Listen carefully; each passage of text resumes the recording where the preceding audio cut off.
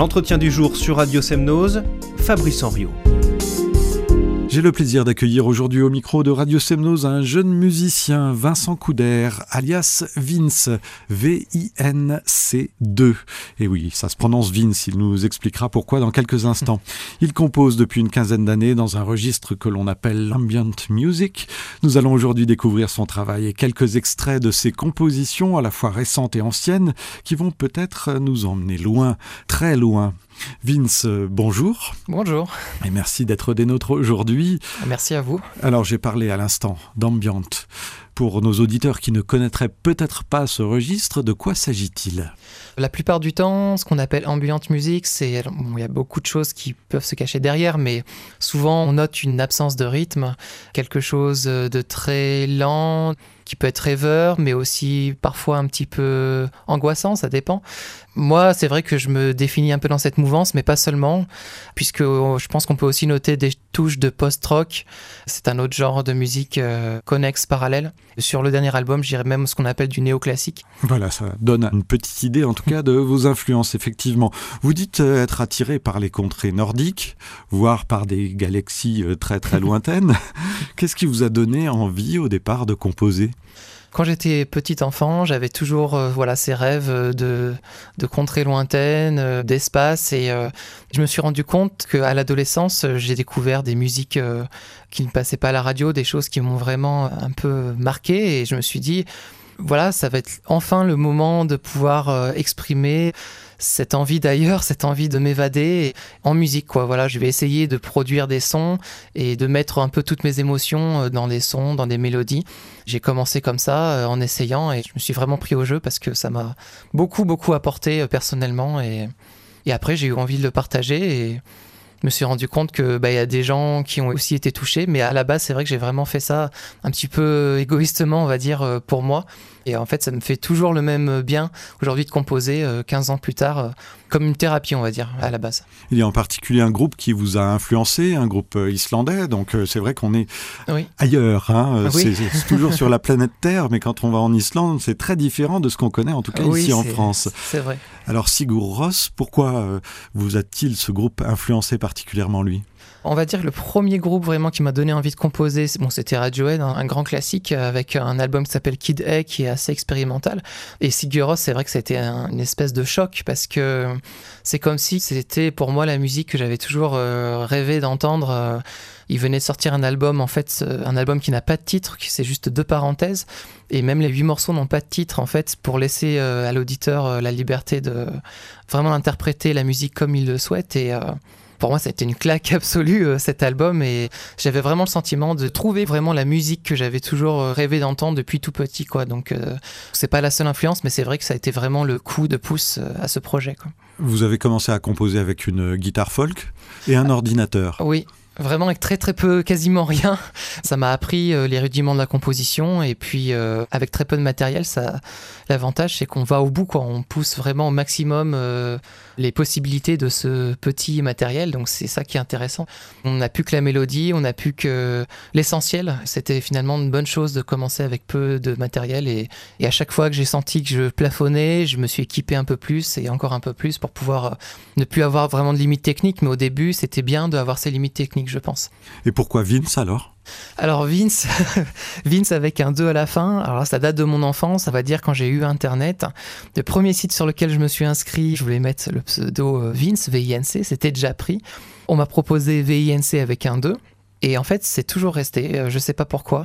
Alors, je propose d'écouter un extrait de votre dernier album, Rescued from Drowning, c'est-à-dire sauvé des eaux en quelque sorte. Oui, c'est ça. Il a une histoire particulière, cet album, justement, qui correspond au titre. Il s'agit de morceaux que vous aviez déjà composés il y a plusieurs années en arrière. Oui, bon, pour la petite histoire, c'est vrai que tous mes albums qui sortent, en fait, ils résultent de morceaux que j'ai composés beaucoup d'années en arrière, parce que je prends beaucoup de retard à sortir les albums. Donc là, c'est des morceaux que j'ai composés il y a une dizaine d'années, et la petite histoire, c'est que l'album précédent, qui s'appelle By the Third Sea, tournait autour d'un concept autour de la mer, de l'océan.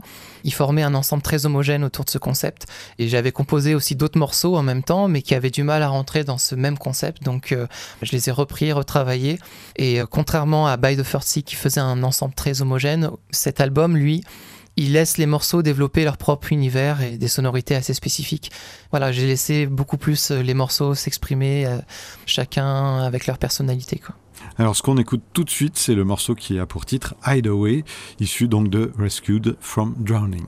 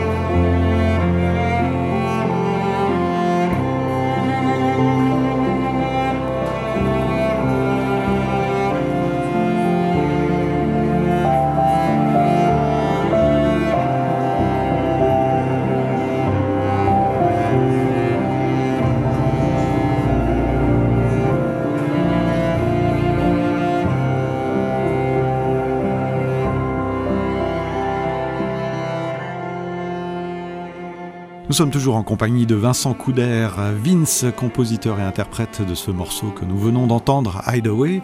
Ce morceau allie en particulier clavier, puis cordes, mais il y a quelque chose de surprenant en arrière-plan, Vince. C'est que si on est attentif, il faut bien écouter, il ne faut pas écouter d'une oreille distraite. Oui. Il y a une sorte de bruit de fond. Qu'est-ce que c'est ? Alors en fait, moi j'ai toujours un enregistreur nomade. Ça me permet d'enregistrer des sons, ce qu'on appelle des field recording. Quand je me balade, je l'ai toujours avec moi. Et là, j'étais à la gare, j'attendais. Et puis il y avait cette espèce de bruit de fond, tous ces gens qui parlaient, la voix de la SNCF qui parlait. Et je me suis mis à enregistrer. Et sur ce morceau, je l'ai ressorti parce que j'étais perdu dans mes pensées. À ce moment-là, je m'évadais complètement. Et finalement, c'était un petit peu comme une cachette secrète, ce moment d'évasion. C'est pour ça que ce morceau s'appelle Hideaway, comme cachette en anglais.